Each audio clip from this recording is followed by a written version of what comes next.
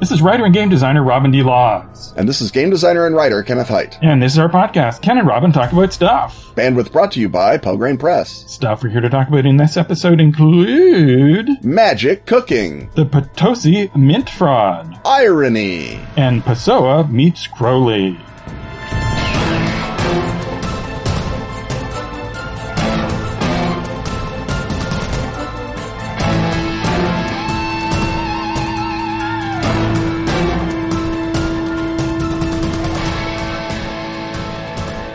Meet pop-up juncture Nazis with both guns blazing. Open a whoop-ass can on European slavers in 1850s Brazil. Rev your furiously fast Ferrari through the underworld. If you've been itching to try your hand at some or all of these activities, you're in luck. That's because our friends at Atlas Games are launching an adventure subscription plan for Feng Shui 2. That's right, the game Robin designed. Members get free PDFs, early access to new adventures, and 10% off cover price. If the program gets 350 subscribers by January 1st, Atlas anticipates releasing 4 new adventures in 2021, plus more action-packed new material in the future. If you're interested in making this program a reality, or if you just want your new supplements delivered right to your door, you should sign up for a subscription. Visit atlas-games.com/FS2 subscription to learn more and subscribe. You'll only be charged when Atlas Games ships you a book, and you can cancel anytime. Learn more at atlas-games.com/FS2 subscription.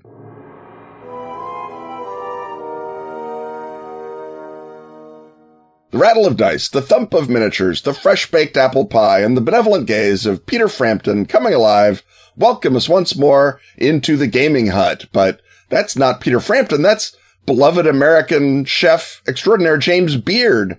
And it's not just apple pie. The apple pie is just the start, Robin. There's Yankee pot roast, and there's vindaloo. There's a big old platter of pasta carbonara. Robin, are we in the gaming hut or the food hut? Because except for when Isaac brings the cheese plate, we don't eat this good in the gaming hut usually. Well, sometimes huts overlap. Indeed they do, Robin, especially when beloved Patreon backer Jason Gorkish asks, are there certain foods or styles of cooking that might lend themselves to carrying magical effects? And I think we talked about food in F20 games in a sort of generic sense previously, spice trade routes and whatnot.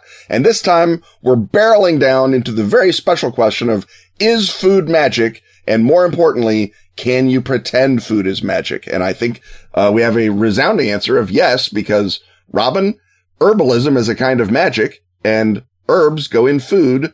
We're done. Yes. Mm-hmm. End of segment. Once we've covered everything in the segment, it's time to move. Oh, no. Oh, wait a minute. Of course, there's Ayurvedic medicine, which is an Indian alternative medicine tradition in which food is thought to have healing and or magical properties. So, it's part of regular life, but in I think both in the case of herbalism in our world and Ayurvedic medicine and other equivalents, that is the real world, no fireballs, no turning invisible version. And I guess the question then is, what if the act of cooking itself is a magical act? And in a way, it is, right? It's the original act of alchemy, of harnessing fire. Fire, of course, is big, both in real magic and in the tossing of aforementioned fireballs. And it's what allowed humans to extract greater nutritional value from food and spurred, our evolutionary progress. So exactly. Homo erectus wizards had to just toss balls. Exactly. So nothing could be more magical than that. And so the question is, what forms of cooking are most like the sorts of rituals that would allow you to cast magic? But again, complicated ritual magic is not often in the foreground in games because it is something that takes a long time and is easily disrupted, and not something that you can do in the field when you're being attacked by centipede men. Yes. So you can't very easily say to the centipede men, now this really does need to be cooked low and slow because it's a marbled cut of roast, and so the fat needs to turn into gelatin from collagen. So just be patient. Yeah, the steak has to rest 10 minutes, and then it's going to kick your ass. And then then that's right. So in a way, Steak is very like a wizard. Yes. Because if you're going to look at like what style of cooking is most like ritual magic, if you define ritual magic as being, the summoning ritual that's very difficult and may result in your being attacked at the end, I might mention trying to learn how to do Chinese style cooking, because it uses simple ingredients, but it's down to split-second timing and a red-hot wok. And when I was trying to fiddle with that a few years ago, I succeeded about half the time, and the other half the time things went wrong. It wasn't so great.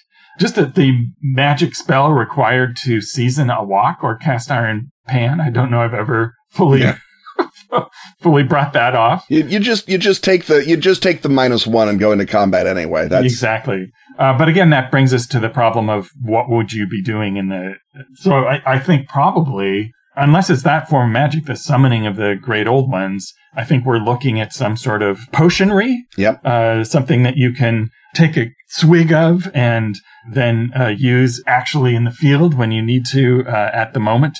And I guess that brings us back to various herbs. So I guess you would, whatever tradition you're working in, you would come up with whatever plant-based items are involved in making a potion, and you would specify that you had prepared it in advance. And if you have a system where there's a spell roll to see if your spell works, if you miss your roll, obviously you left out the baking soda.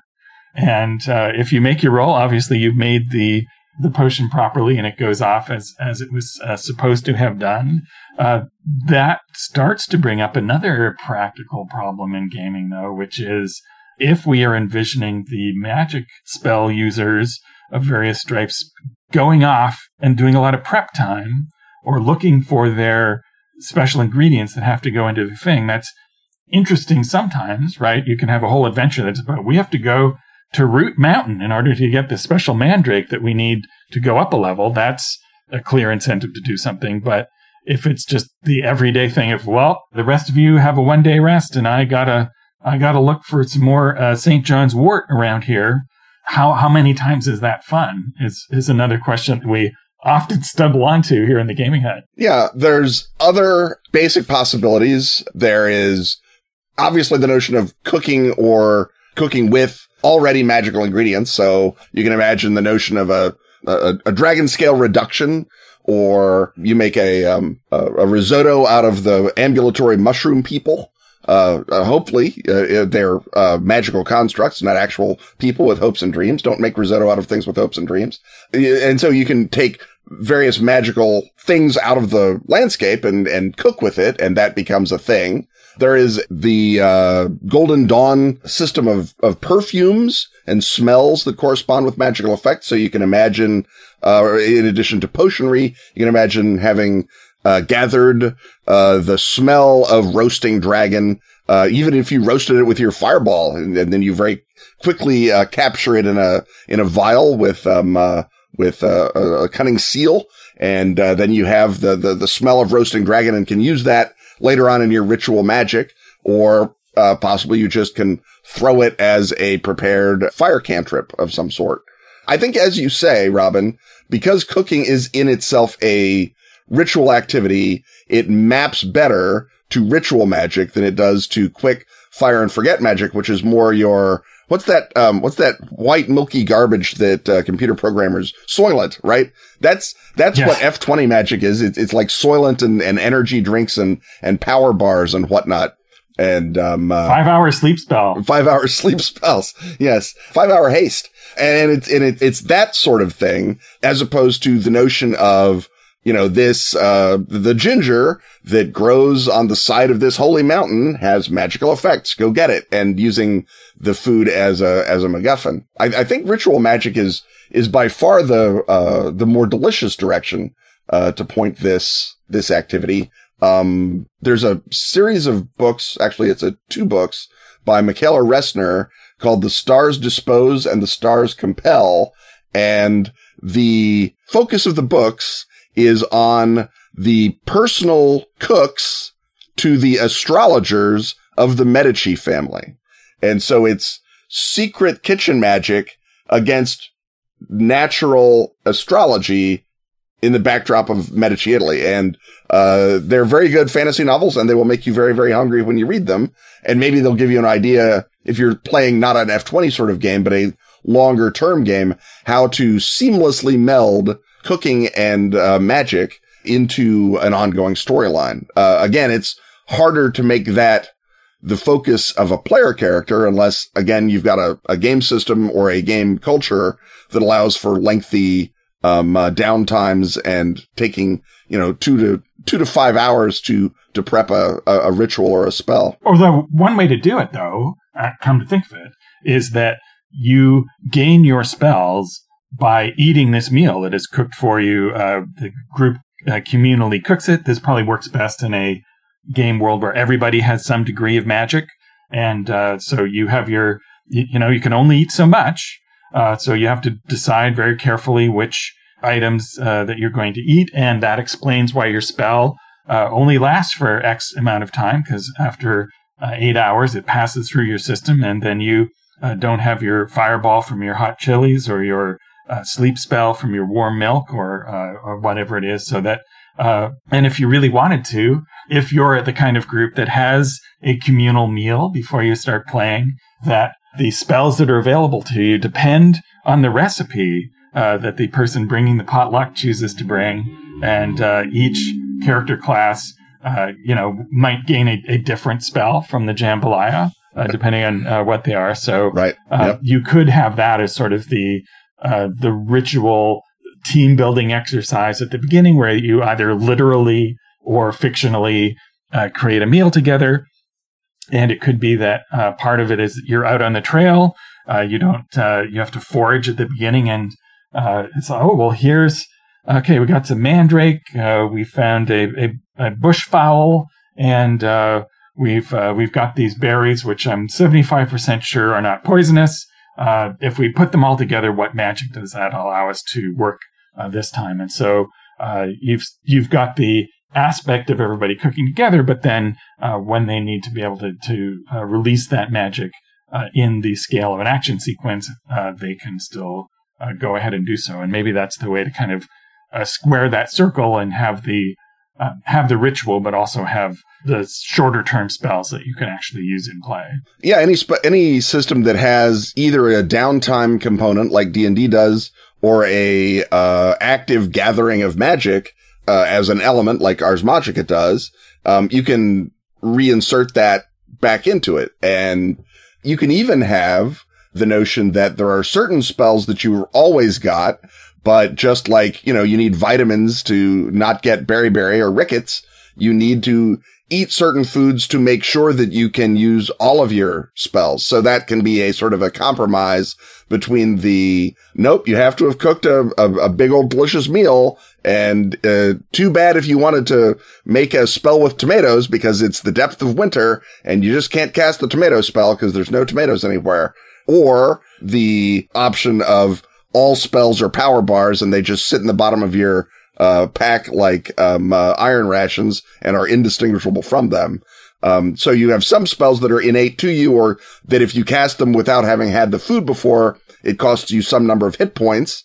But if you've eaten to replenish your spell vitamins, you're able to go ahead and cast not just those spells, but newer and different and better spells. And if you make sure going in that you're not messed up during the winter, that winter foods that are available contain enough puissant magics to keep you surviving. Or maybe that's one of the challenges of the game, is that you're really only a very good magician in the spring, summer, and fall, and in the winter you better hunker down and learn new recipes, because you're not going to be able to go out. And of course, there's always some big challenge. The centipede men take advantage and attack in January, right when the last of the bacon gets used up or something. That makes a really interesting world if there's one season when magic doesn't really work so much, and that changes everything, right? That's when the magicians have to hide from the authorities, and anybody who wants revenge against them, and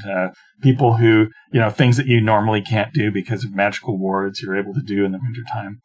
But to get back to the idea of having to engage with food in order to use magic, I think players always like it better when an activity results in a bonus rather than just a permission. So if you're saying, well, you can't do your fireball unless you find a chicken, that's a drag. But if it's like, well, if you find that special kind of chicken, your fireball will have 3 times as many dice, or, well, 3 times is gross, but it'll have an extra 3 dice. Yeah. And so that then gives you a sense of reward rather than the feeling that you have to jump through a bunch of hoops, especially ones that may be making you feel hungry and sad compared to your fast food meal that you wolf down. And because you never want to have the characters eating demonstrably better than you did. That's always disappointing, isn't it?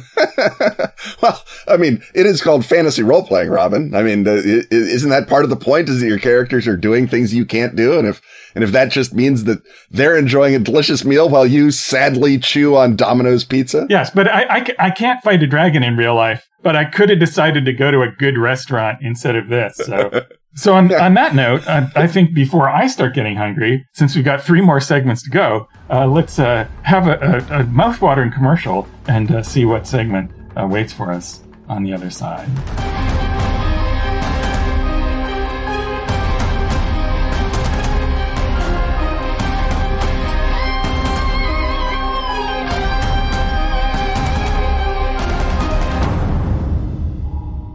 Oh, British intelligence, you just keep making terrible mistakes. In 1893, a spy master from British Naval Intelligence tried to recruit the ultimate asset, Dracula. What happened? Biting. Oh, so much biting. But then they terminated him. Except they didn't. When the Cold War came along, what did MI6 do? They recruited Dracula. What happened? More biting. Oh, so much more biting. And then when the global war on terror arrived? Recruitment, Dracula, biting. Well, the British government has surely run out of mistakes then. If that's so, how did the spectacular Night's Black Agents campaign that documents it all wind up in the bundle of holding again? You don't mean the Dracula dossier? Unthinkably, yes. Dracula dossier by you, which is to say Kenneth Haidt and Gareth Ryder Hanrahan? Alas, yes. For a terrifyingly low $19.95, you get the core Night's Black Agents rulebook, plus Dracula Unredacted and the Edom Field Manual. But Dracula Unredacted is the ultimate handout.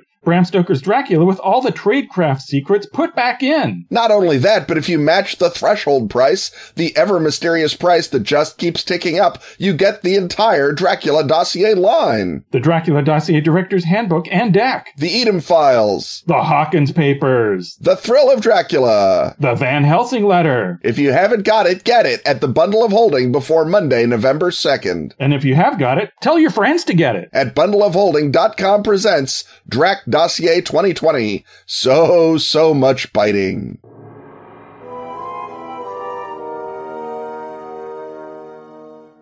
The smell of rancid coffee, the gloomy thumb through the fingerprint files tell us that we've once more taken out and placed upon our desk the crime blotter. But this time around, the crime is a historical crime, goes way back to the 17th century and to Bolivia, because Peter McAvaney wants to know about the Great Potosi Mint Fraud. Initially, this was proposed as a Ken's Time Machine segment, but as we often do with those suggestions from our beloved backers, if they don't necessarily suggest an alternate history, but just ask why Ken did something, we'll move it to another segment where we can just sort of tackle it without the labored metaphor, or at least through another labored metaphor. A differently labored metaphor. So this is one of the great first giant scams of the modern world, certainly of the Renaissance.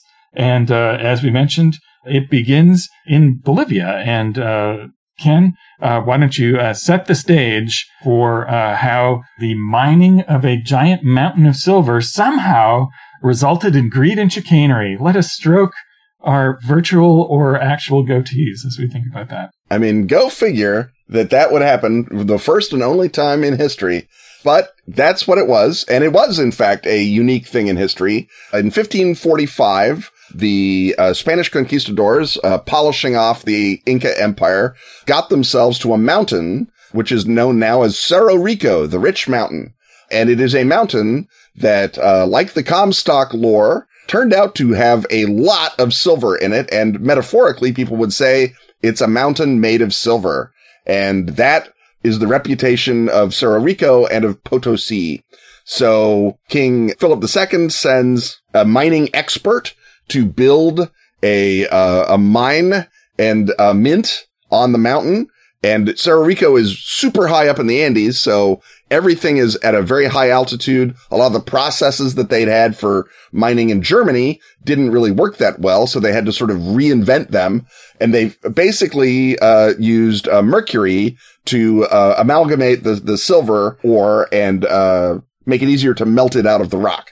And so once they figured that out, and then they figured out that they were just sitting there right near a bunch of conquered Incans that they could use to do all the hard part, they built themselves this amazing high-tech silver mine in Potosi. And the other thing that Philip II did that was very smart is rather than make the mines themselves a royal monopoly, he made the silver a royal monopoly, and anyone who wanted to could mine it, but they just had to pay the king a rake-off of 20% of their mine. And so once they had all the hard part being done by contractors, and the king's job was just to collect the silver, they set up a mint, the Royal Mint. Now it's the National Mint of Bolivia, but at that time this is not only just an early crime, but an early licensing arrangement. Exactly. They set up the Royal Mint in 1572 and built the good old Robin pieces of 8. That's what they made in this mint. The labor force by the 1600s, which is what we're talking about, is around 60,000 workers. The population of Potosi is about 160,000 people. There is the workers, there's the workers' families, and then there's the rich jerks who literally skim cream off the top. And in the 1600s, Potosi was probably the richest city in the world in terms of average wealth, although obviously a lot of people zeroed out at the bottom. And they brought in luxuries from all over the world. So you would get, people were dragging not just mercury up the sides of the Andes, but, saffron so that they could have Spanish cooking at the top of a Bolivian mountain. It was a amazing entrepot of luxury and delight. And while we're talking about crimes, It should be noted that this is memorable as one sort of crime, but of course, a pervasive crime at that time was enslaving people. Yes. And about 10% of the workers I see here on your info sheet were in fact enslaved. So right. Let's keep that in mind. Yes. And I am imagining that if your job is to lug mercury up a mine, or in fact engage in any other mining activity, that your life is in danger and perhaps considerably shortened and miserable. It's pretty terrible. Yes. And obviously, even if you are one of the 70% of Potosi workers that was a free employee, you were still breathing a lot of, mercury fumes and zinc powder because you'd burn off zinc as part of the process. It was also one of the most polluted cities in the world. And it's super toxic then and now. And the mint, we should emphasize, because people who had the skill of coining money were not as common as people who could be made to carry silver ore up and down a mountain. They brought in specialists from Africa who they'd enslaved. So they would sail along the coast of Africa, and when they would grab people that had been metal workers, because of course West Africa is one of the great metalworking tradition areas of the world, they would say, I know what to do with them, and they would pop them into the mint. So the mint basically was propagated on the work of about 150 African slaves, mostly from the Congo, who were bought from the Portuguese and put in the coin area of the mint. And so depending on the supervision, the coins would either be lovely and beautiful, and then if you were down, you were between shipments of Angolan slaves and Europeans had to do it, they would become what's called cobs, which are just sort of blobs of silver that you bang the symbol of the king into. And those cobs generally would get circulated in America, and the nice reals, the pesos, or reals is a subset of pesos. There are 8 reals to a peso, hence a piece of 8, would go to Spain as part of the tribute money. And this is where the situation finds us, as slowly it begins to trickle into Spain. The idea that maybe all the silver that's supposed to be in the coins, by the law of 1642, the King Philip IV says, remember everyone, the real, the peso is supposed to be 93% silver, and they were coming up not so much 93%, maybe closer to 70% silver. And as this discovery blossoms, it becomes a ever increasing crisis of liquidity, which is terrible at any time. But this crisis of liquidity comes while Spain is fighting the 30 Years' War and is losing it badly because suddenly Spanish treasure, which was what they really brought to the fight, is not available to pay the Spanish infantry, which is the other thing they brought to the fight. So Spain's ability to project power is suffering very, very badly as merchants in China, for example, stop accepting Spanish coins or demand a considerable write-down on Spanish coins because they say these are no good. They're adulterated. They have lead or whatever else in them, and zinc. And so the economic circumstances are rippling around the globe. And finally, the Queen of Spain opens up her purse and takes out legendarily 10 coins, 10 pesos, and of those 10, 7 of them are debased. And the king says, all right, if it's literally in the queen's pocket money, now I really have to do something. And he sends an inspector, a man who both knows finance and has the king's full confidence, to investigate. And this guy, Francisco de Nestares Marin, who used to be an inquisitor, so you know his reaction is not going to be, oh, let's all just, hug it out and forget about it. If you're messing with the king's money, he's going to send an inquisitor. Exactly. So Nestares Marin shows up in Potosi in December of 1648, and oh my goodness, previously the assayers, when the complaints would come, they would say, well, slaves, what are you going to do? They're a bunch of thieves. And for a while that flew because the king had other stuff he was worrying about. But when Marin shows up and they try that on him, he says, nope, we're going to execute the mayor of Potosi. We're going to execute the assayer of Potosi. We're going to execute 2 former treasurers of Potosi. We're going to imprison the royal governor of Potosi, and we're going to imprison 3 former assayers. And we're going to fire the current treasurer just for good luck. And as a seasoned inquisitor, it was a gigantic house cleaning in Potosi. And then they had to sit there, poor Nestares Marin had to sit there and hand supervise the creation of new currency that would be accepted. And so those are called, I forget what they're called, but they're a kind of money that had a special mark on them. They're called Rhoduses because the guy named Rhodus was the guy that became the new head assayer. Right, and you would refer to the old adulterated coins as rotunas after the guy who used to be in charge and has just been executed. So that is one of the most colorful currency names, I think, in the history of money. Yeah, and so Rhodus sort of was learning on the job, and his coins were still not 93% pure, and so the king had to revalue the real, which had never happened in 150 years. And then basically people would bring in their old Potosi money to get melted down, and the king would charge them rake off for that, which you can believe did not make the king a popular guy with anybody, and especially not with merchants, who were the people who had all the spare silver lying around. So that was another thing that harmed the Spanish throne and its ability to raise money. Right. Well, the king's not going to do it on his dime or rotuna. Mm-hmm. On his rotuna. And it's not until 1653 that they finally get the currency back under control with an entirely new design. So it can't just be the old design with the word, with an R on it. They have to just completely redesign the coins so that people will start taking them again. So by 1653, it's unscrewed pretty much. Over the course of the debasement, and depending on where you look, you can see different dates for when it began. 1631, 1638, 1640 are all in what looked like well-researched pieces. So I assume the debasement begins as a trickle and becomes a flood as people recognize that why not take more? A standard criminal operation. But at a sort of a middle-of-the-road estimate, you can assume that they raked off between 8 and 17 million pesos, good pesos, not the garbage pesos, in the course of this theft. And that equates to between $2 and $5 billion of modern money was stolen over this 10 to 17 year period. So do we know where that money went, since the perpetrators mostly wound up executed? Well, one assumes some of it went back into the king's coffers after they executed the guys and took their big chests of silver. And 3 silver merchants, as I mentioned, guys who were the middlemen for the silver trade, were also executed as conniving at it.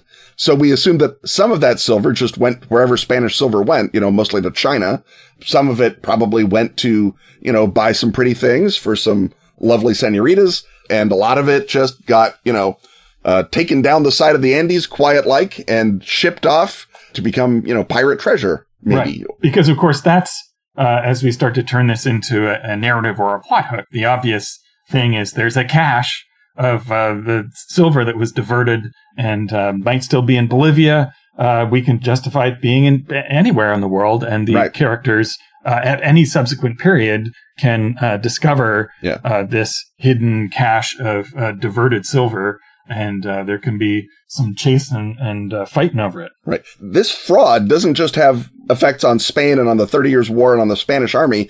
This may have been part of why the Ming dynasty fell, Robin, because when the merchants and the small farmers, who were basically the backbone of the Ming dynasty, suddenly were unable to feed themselves or pay their taxes because there's no silver anywhere. So the market crashes, and the small farmers by this time have got such tiny plots that they can't actually grow enough rice to feed themselves. They were growing specialty crops that depended on a cash trade to unload. That turned into banditry and warlordism, and that basically undermined the Ming in the south at the same time that the Manchus are invading from the north. So when you say, what caused the fall of the Ming dynasty? Yes, it was the Manchus, but the reason that they didn't have the tax base or the soldiers to fight off the Manchus, the way they'd fought off 8 zillion other northern invaders, is because suddenly the people who are paying the taxes and growing the food are bankrupt or have turned into bandits. And that's because of this giant silver crash, because Potosi was supplying something like half the coined silver in the world around this time. So imagine, Robin, that something happened to the value of the American dollar. Imagine that suddenly people weren't accepting it, or that it was costing much, much more. Well, you get the 1970s, Robin. That's what happened.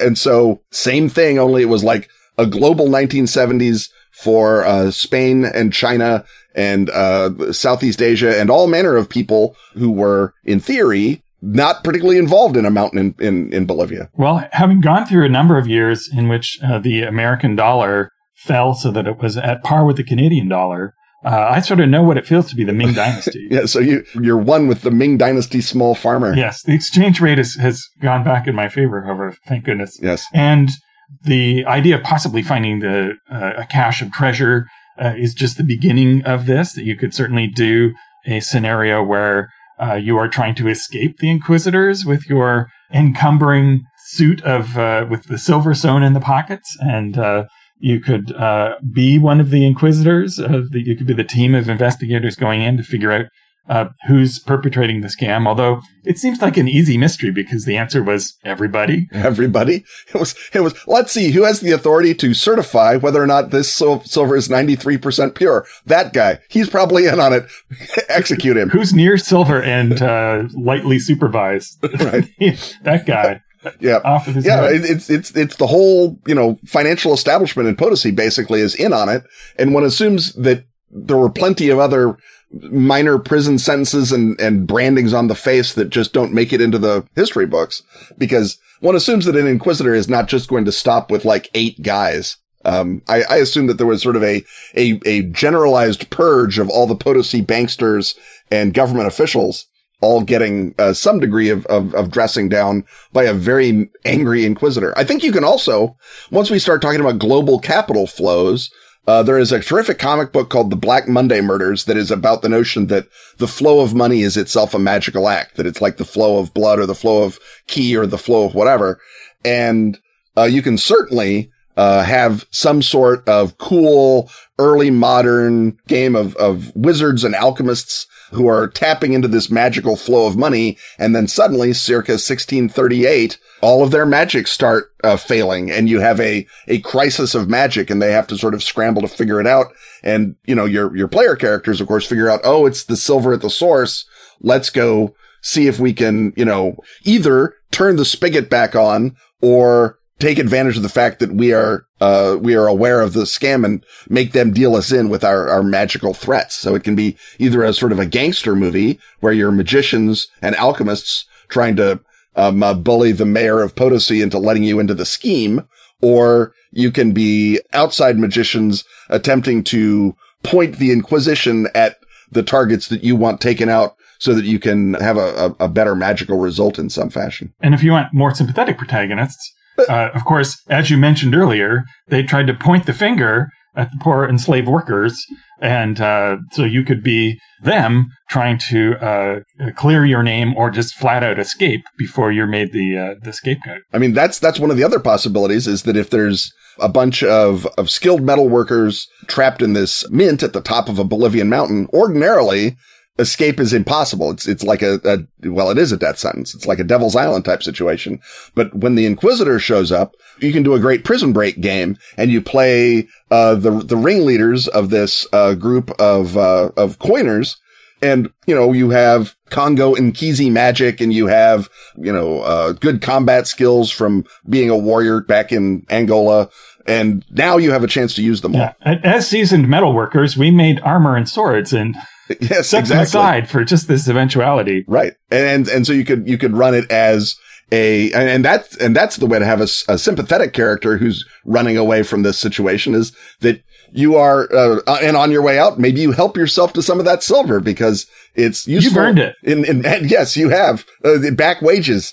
And obviously there are big populations, even in the 1640s and 50s, of freed blacks in Brazil. So if you can get over the Andes Mountains and down into the Amazon, you can get to those communities and be welcome because you have money and ability. And those are the things that everyone loves. Unless, of course, you have the ability to steal money, in which case, the Inquisition doesn't love that. But that can be sort of a fun, it begins as a prison break. Then it becomes sort of survival horror as you go over the Andes and down into the Amazon. And then it can become a swashbuckling sort of a piratey game where you're fighting the hated Portuguese in, the interior of Brazil. And maybe, learning new wonderful things you can do with Brazilian magics that you didn't know because you had been in Angola, and it's a different sort of a magic situation.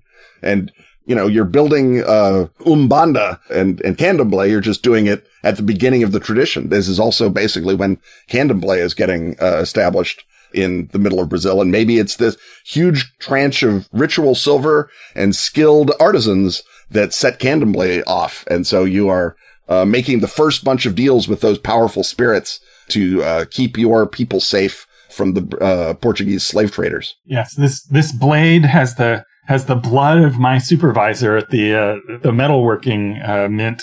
Here you go. Come down and partake of it. Well, on that note, I think it's time for us to sneak out of this hut with whatever silver we have on us and move and see what other hut waits for us on the other side.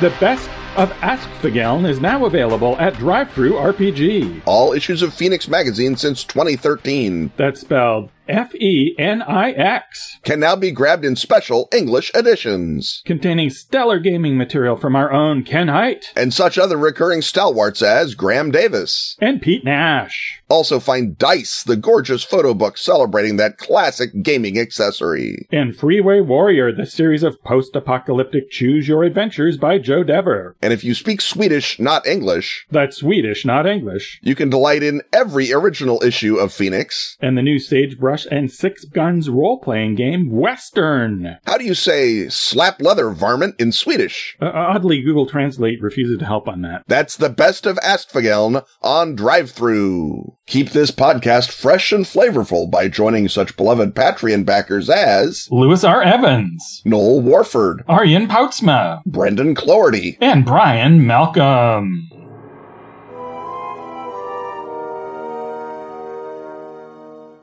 Euphonious, grammatical, kerned. These words describe words, and they also describe the description of words, and they describe the word hut, that most abstract and beautiful of huts. The huts, where the raw materials of all the other huts are carefully and beautifully laid out by William Morris and his daughters. And here in Word Hut, speaking of me saying nice things about a socialist, we're talking about irony, Robin. And that is a word that, unlike William Morris, it has been, let us say, abused and knocked around and given a hard time. It's like the word railroading in role-playing games. It has a bunch of different definitions depending on who you're talking to. Exactly. At least 3, and possibly more, depending on which dictionary you're reading and how late they are. And of course, famously, the thing that we all know is that Alanis Morissette was wrong when she said it was ironic to have it rain on your wedding day. No, that's just sad. Except, Ken, pedants must now weep. They must weep the sorts of tears that could drown a wedding, because the Alanis Morissette definition of irony is now dictionary recognized, because sadly for us peasants and pedants, both of those things, the languages keep moving, meanings keep shifting depending on how people use words. And enough people use the word irony to mean something unexpected that is darkly funny is now an officially recognized dictionary definition of the word irony, which ironically prevents many of us from actualing that. And we have to revise our notion, the well-known truism of Alanis Morissette's song being full of examples of irony that are not ironic. Ironically enough, subsequently, now, Ken, I'm sad to say they are. Well, Robin, you have always been a gentler and more beautiful soul than I. I will remain on Mount Prescriptivism, killing barbarians with pots of boiling oil and correct use of the word irony, as long as I possibly can. I guess we should talk about the correct use of the word irony, which is basically the existence of an opposite. And according to Aristotle, who ought to know, dramatic irony is caused by the audience knowing that two things are working in opposite directions, but the characters not knowing that. And that is the source of literally dramatic irony, right? Yes, and of suspense. So that if you see a film where you see the bomber plant the bomb, and then you're worried about the people on the streetcar, you are experiencing dramatic irony. However, if the characters are happily on the streetcar and then it blows up, that's not dramatic irony and it's not suspense. It's surprise.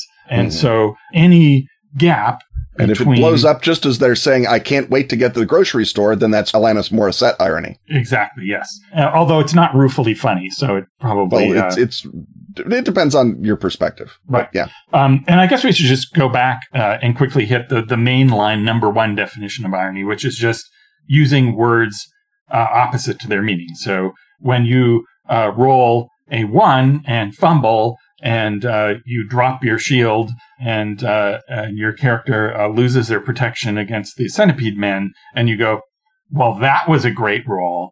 That is basic irony. You're using words in opposition to their meaning. And we might also think of that as sarcasm, but actually that's the central number one meaning of irony is you're saying one thing and meaning another, and either we're supposed to know this from context or verbally that you're using it with an intonation that indicates that you're meant to draw the opposite conclusion from that. Yes. The reason I thought to talk about irony and how it's a slippery concept is that when the President of the United States recently got the COVIDs, that was described in some circles as ironic, or even an example of Shakespearean irony, which is wrong in a couple of ways. It is, first of all, not ironic when the expected thing happens. If someone experiences a downfall, and as of this recording, no such downfall has occurred. If you experience a downfall as a result of your tragic flaw,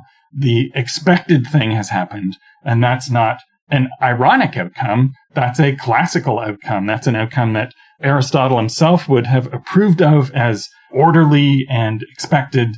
There might be some dark humor in it, but it has to be in some way a surprise or a something being the opposite of its expectation in order for us to refer to it as ironic. And the concept comes out of Greek theater, where there was a character named Iron, who is usually put against the Alazan, who's the braggart.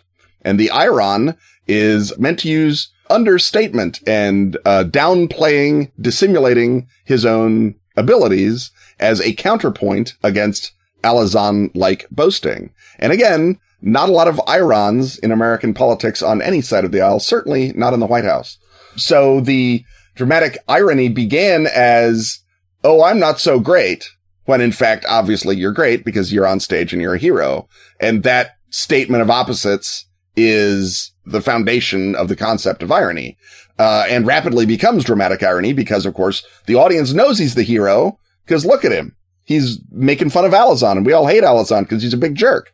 And so that notion of irony as rhetoric rapidly becomes dramatic irony when you watch it happen. And it's the notion of perspective that is crucial to the concept of irony, because if there's no outside viewer watching it, it's just happenstance, it's just surprise, or it's just a sad day at your wedding.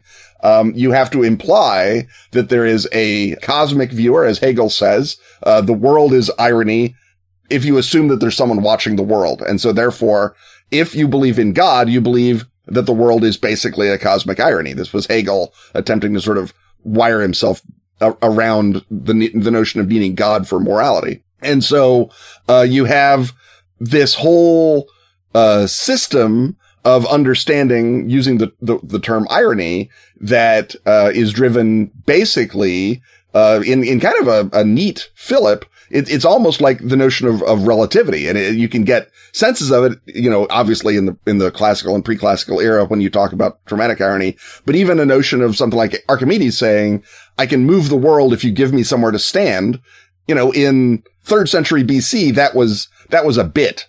We weren't thinking, oh, we'll just stand on the moon, right? In the 3rd century BC, you didn't stand on the moon. There was no other place to stand.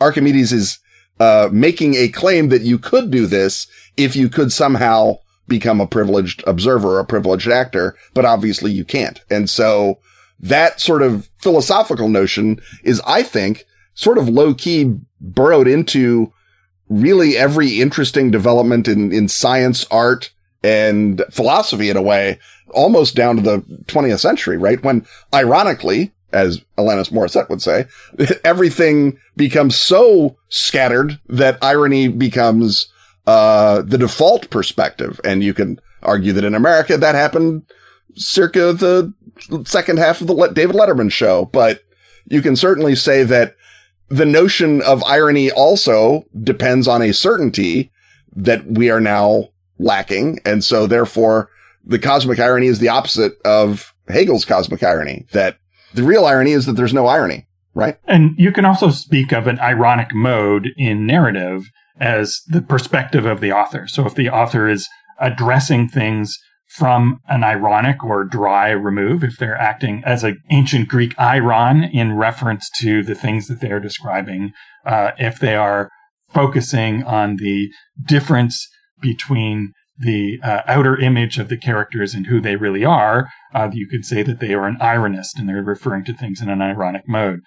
Shakespeare, as I mentioned earlier, was not an ironist. He was a classicist. But Ben Jonson or Molière or Beaumarchais, who are poking fun at the pretensions of their characters, whose show no one inflated without then deflating them, are acting in that ironic mode. And as you point out, in pop culture, we had a recent wave of irony, and I'd argue that that is associated with our generation, Ken. That's the Gen X. I'm mathematically late baby boomer, but culturally I'm Gen X. Right. It comes of growing up with the baby boom and yes, needing to in some way distance yourself from that. Ironically, exactly.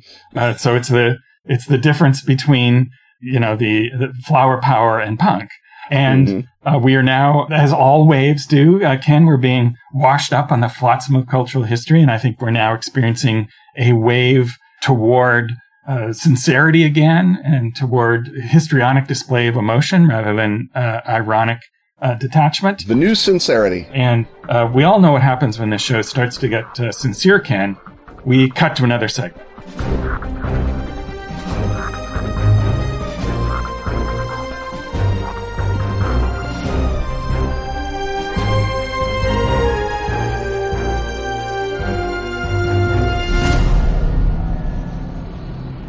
Suit up, agents of Delta Green. Your battle to save humanity from unnatural horrors is going beyond the Beltway. With Delta Green The Labyrinth now shipping in beautiful and weaponizable hardcover to a secure dead drop near you. Written by Delta Green co-creator John Scott Tynes, this all-new collection of organizations dives deep into the fissures of America in the new millennium. From the loathsome servitors of the 1%, to the hard-scrabble faithful of the Rust Belt, from the abusive warrens of the Internet, to the lonely chambers of every human heart, from the toxic legacy of the Cold War, to the doomed idealists trapped in a world they cannot save. American life has entered a labyrinth of twisty, turny passages. And while there are many ways in, there is no way out. Unless knowledge is a way out. In which case, find Arc Dream Publishing's Delta Green The Labyrinth at your game purveyor of choice. Disclaimer, knowledge is not a way out.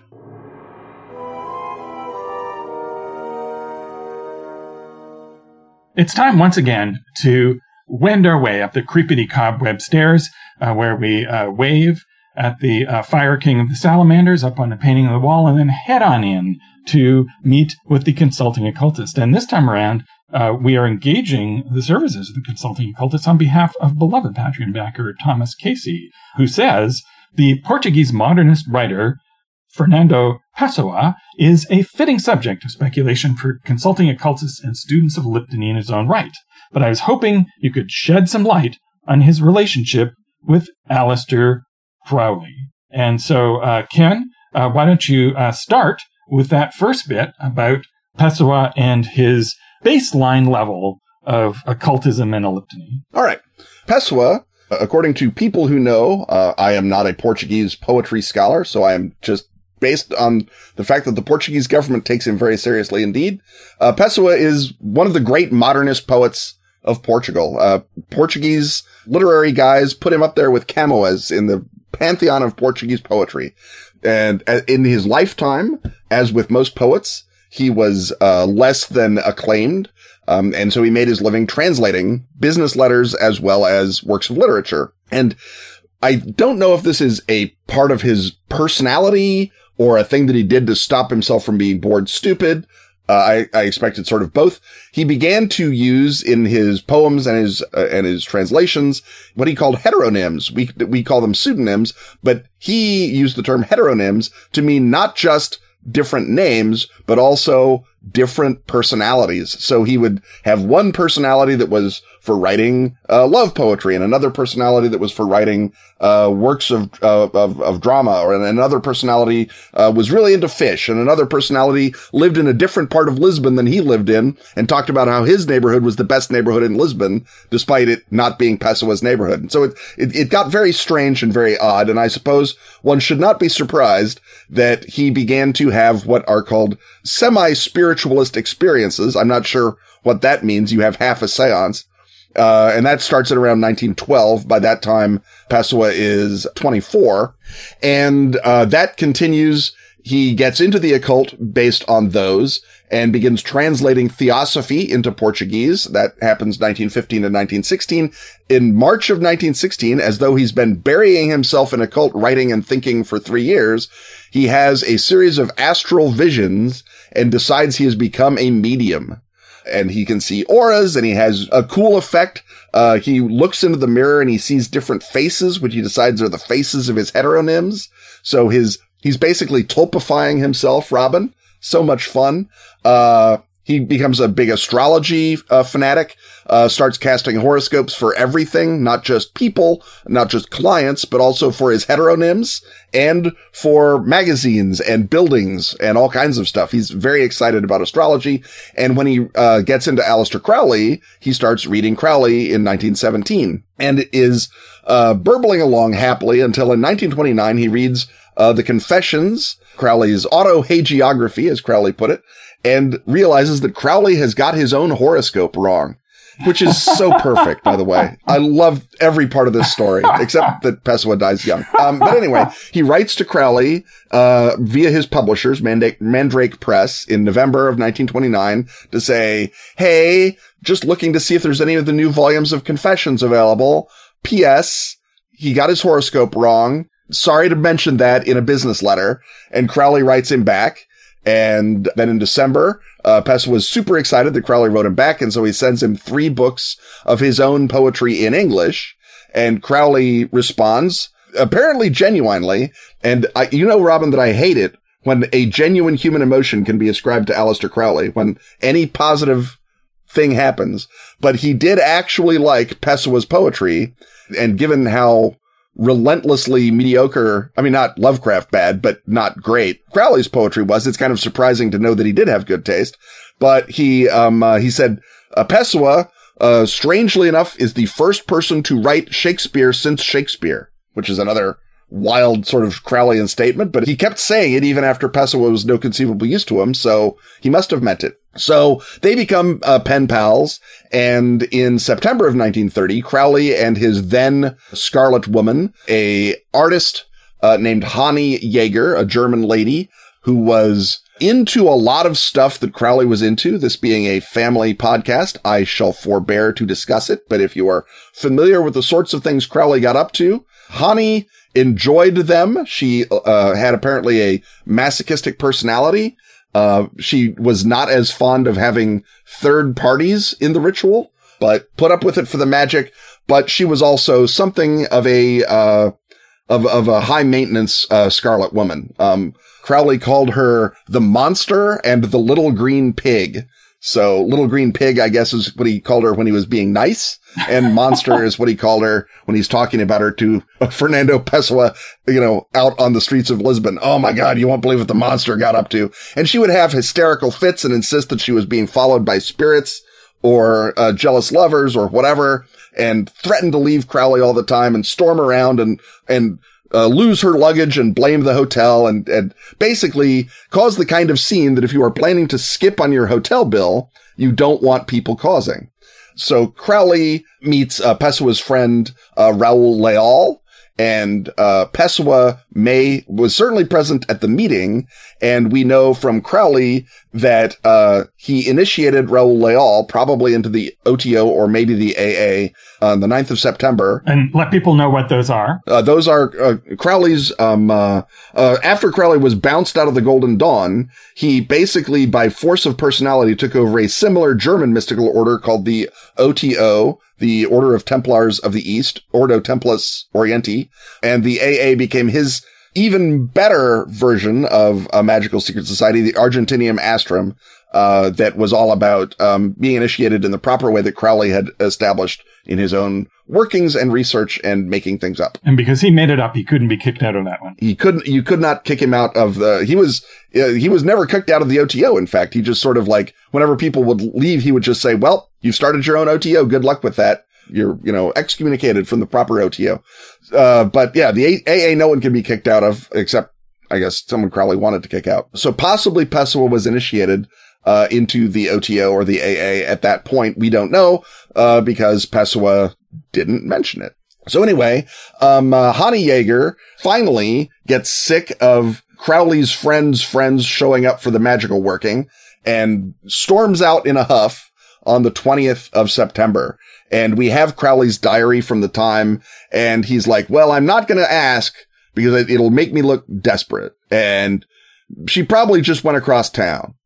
And then when it dawns on him that she's literally left and she's gone to Germany, he gets very, very mad and decides to fake his suicide. And this is something that he'd thought of doing twice before. He thought of doing it in 1923 to embarrass Mussolini's government after they threw him out of Cefalù in Sicily.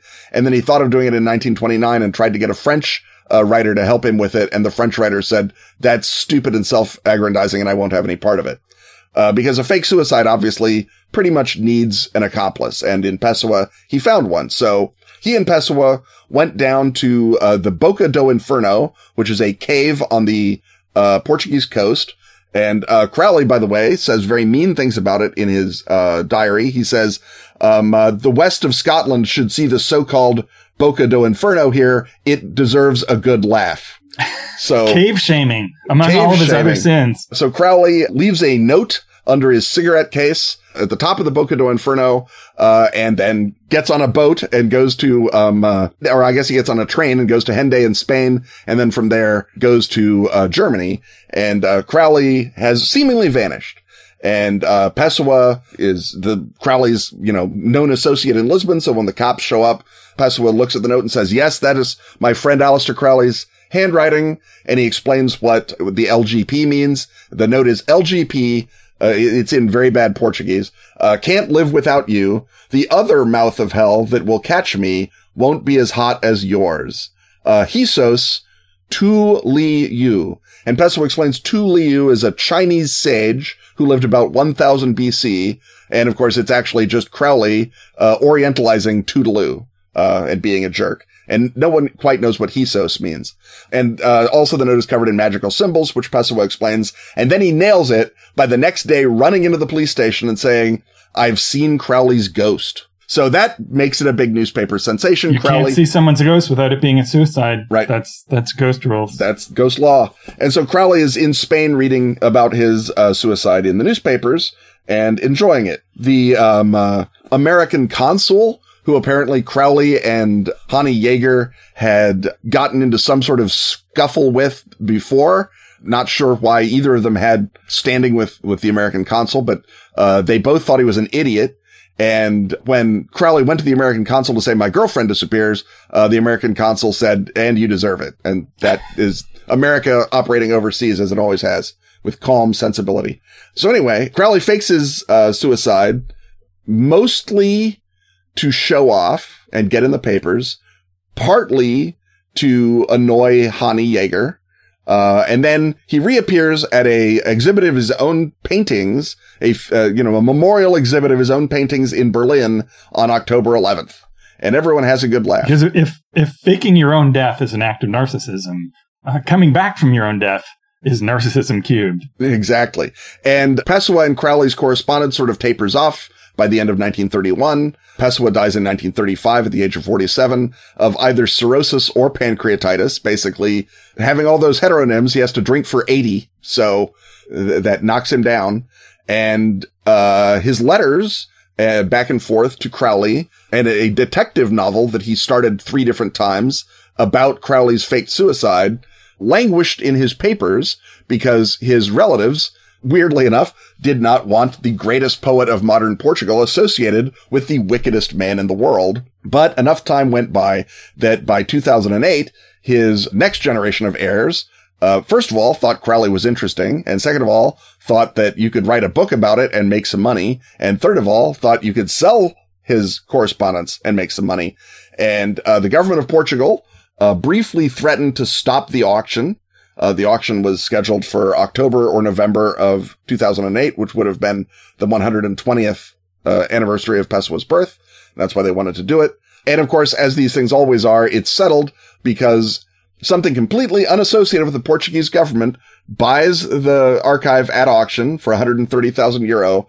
And that is the Portuguese National Power Company, which then immediately donates it to the National Library of Portugal to go with the rest of the Pessoa papers. So, if you are a Pessoa curious Crowleyite or a Crowley curious Pessoan, go you to the National Library of Portugal and dig through. They very carefully do not have it in one folder, apparently. They've scattered it through a bunch of different collections, so you have to really do some work to assemble it. But on the other hand, the whole thing was published by one of Pessoa's descendants, so you can buy that book and read it if you really care. But that is basically where the story ends. Pessoa atop his plinth and Aleister Crowley in yet a third Bocca di Inferno. And so do we know if this burned Pessoa out on occultism, the brush with Crowley, or did he continue to hang out with his heteronyms? I mean, he was still, I think by 1931, he was basically set. And when you look at it, objectively, of the people Crowley met, Pessoa didn't really suffer that much. He was already, drunken, loopy, and dissociative, and surely being buddies with Crowley didn't help, but he didn't, spend any of his own money. He didn't, go to jail, because in Portugal, they're like, well, he's a poet. What are you going to do? You fake a suicide. Let's have a good laugh. So he doesn't really suffer any adverse consequences, except, of course, the spiritual consequences of having Crowley stink all over your soul. But, as things go, as far as I know, and again, I'm not the Portuguese poet expert, he just ticks along until his sad and premature death from alcoholism, which, again, not brought on by knowing Crowley, though certainly not helped by knowing Crowley, I'm sure. It made them peas in a pod when they did hang out together. Yeah. Although Pessoa, his sexuality was less robust and avaricious than Crowley. He had sort of a girlfriend named Ophelia, and they never married. And so there's sort of questions. Is she like a beard? Was he closeted? Or was he just the kind of guy who didn't want to commit? Because, how can you ask one woman to marry 80 guys, Robin? That's weird and wrong, even in Portugal. And maybe he realized that he was not husband material. But anyway, he had a girlfriend. That's what we do know about Pessoa. And his occultism was less of the sort of magic-focused occultism of Crowley and more about not initiatory, but mystical experience and, like I said, astrology, which he really loved. So to scenarioize this, if the characters are going to Portugal in the 20s or 30s, they can meet up with Pessoa and possibly meet some of his heteronyms and get a local supernatural knowledge from them. There's the question of what they were attempting to summon by faking Crowley's suicide. Is there a heteronym of Crowley lurking around? Is the ironic opposite of Crowley a good entity that you get help from? That's what the Crowley shadow is, that if you do a ritual at the mouth of hell, you can catch his soul as it's leaving his body, and it turns out his soul is better than his body, which is wild Gnosticism, I'm sure. Pessoa was certainly influenced by Poe and Yeats, and so he's wired in with both the decadents and the modern day occultists. So he would maybe have been able to it'd be fun if Pessoa was working the long con on Crowley, that he realizes early that Crowley doesn't know what he thinks he knows. He recognizes that his astrology is bunk, not regular bunk, but bunk even for astrology.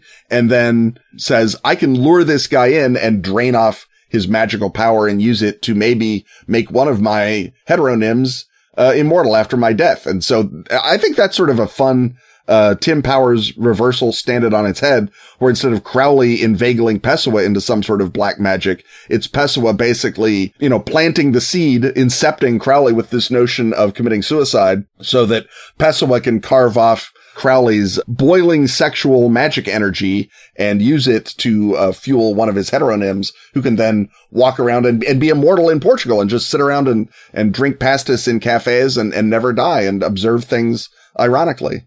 Which is what Pessoa liked to do. Which would then allow you to meet him in any time period, including the current day. Exactly. And that's the tip-off, right? Because he says that, I know it was a suicide because I ran into his ghost. Well, that's the ghost, right? That's the heteronym. Exactly. And so when we reach the point on the podcast when we have not only heteronyms, but we have ghosts of heteronyms, it's time for us to sneak out before we have the spirit of a ghost of a heteronym, and we all swirl back into infinitude, because we don't deal in infinitude here, because we have another podcast a mere week from today.